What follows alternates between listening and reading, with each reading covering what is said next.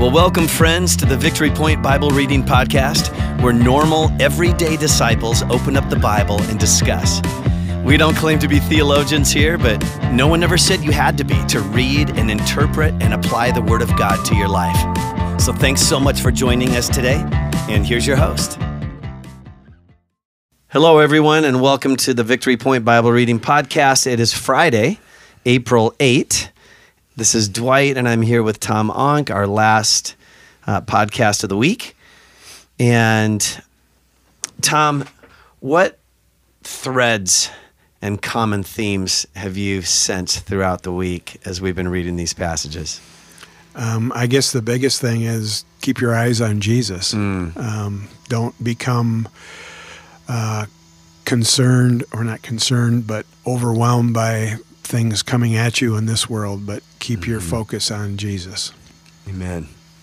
And don't be too disheartened if slander or persecution or troubles of any of those kinds come your way.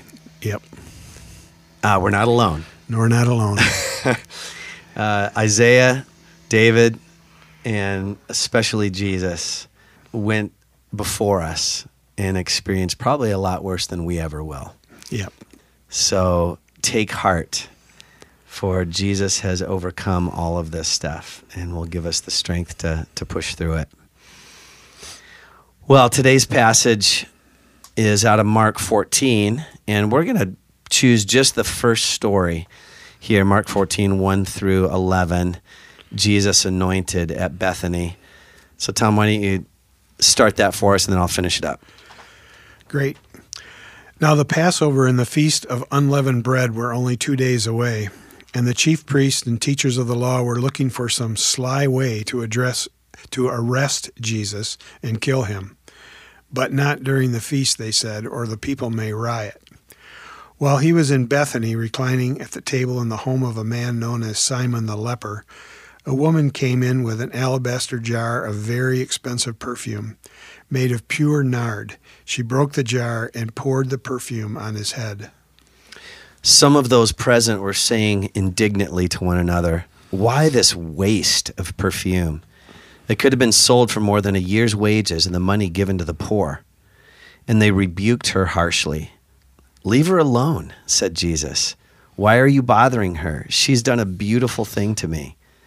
The poor you will always have with you, and you can help them anytime you want, but you will not always have me.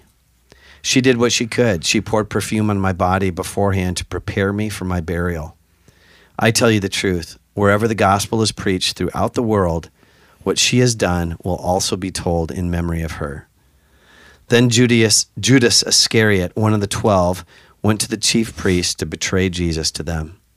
They were delighted to hear this and promised to give him money. So he watched for an opportunity to hand him over.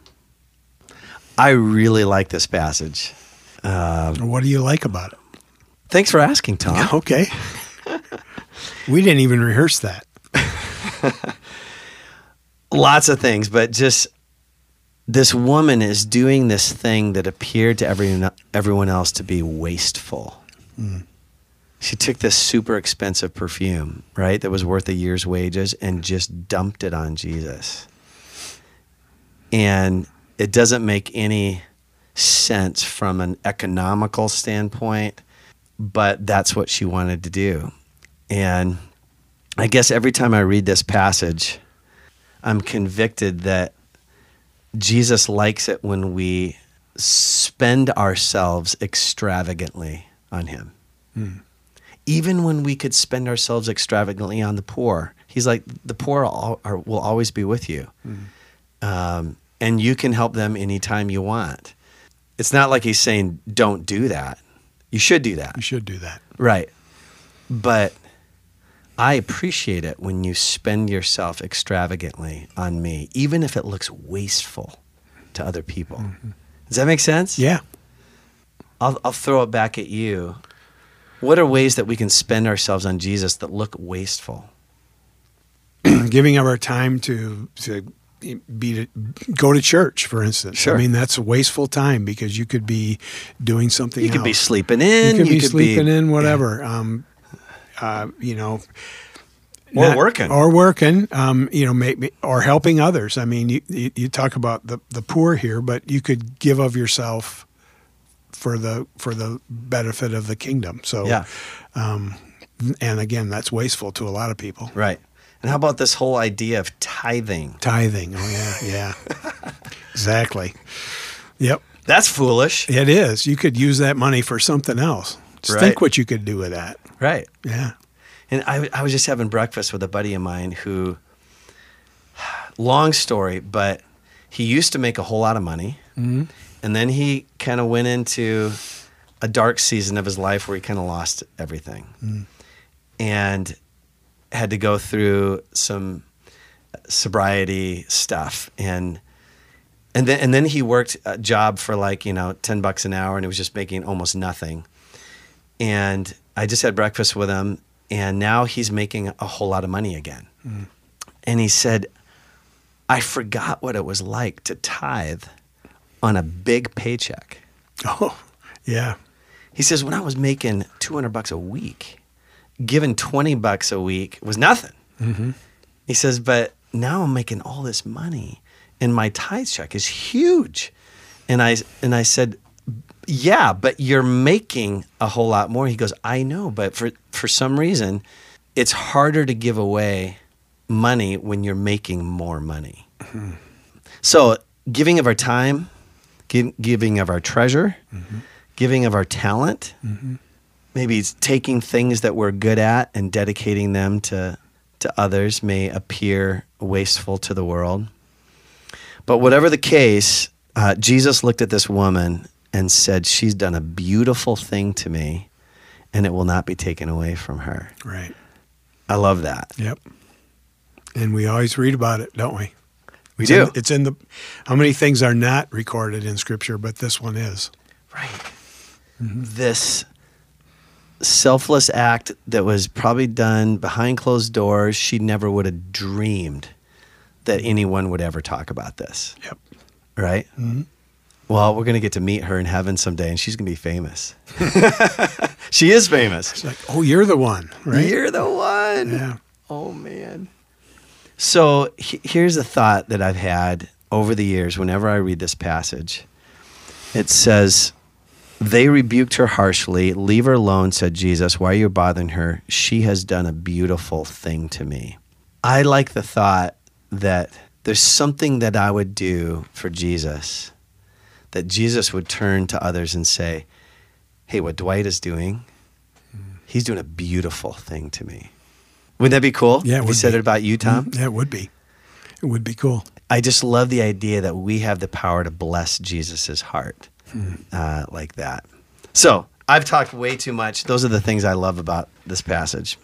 The one question I had is the last verse in here when it talks about, is that what prompted Judas Iscariot to go to the Sanhedrin or the chief priests because he saw this was wasteful? Is that what finally set him over the edge and said, you know what, enough's enough. We're gonna force something to happen? I would not be surprised. Yeah. Enough is enough. This is crazy. I can't trust this guy. Yeah. I don't know. Yeah. And that's how this passage ends. So I don't Right. know. He visited Bethany the last week of his life. All the plot lines are coming together. Right. At this point. So Judas was ready to betray him anyway. Yep. But that's a great Enough is enough. Yeah. That's a great point. This might have been a catalyst that just kind of pushed him over the edge. Yeah.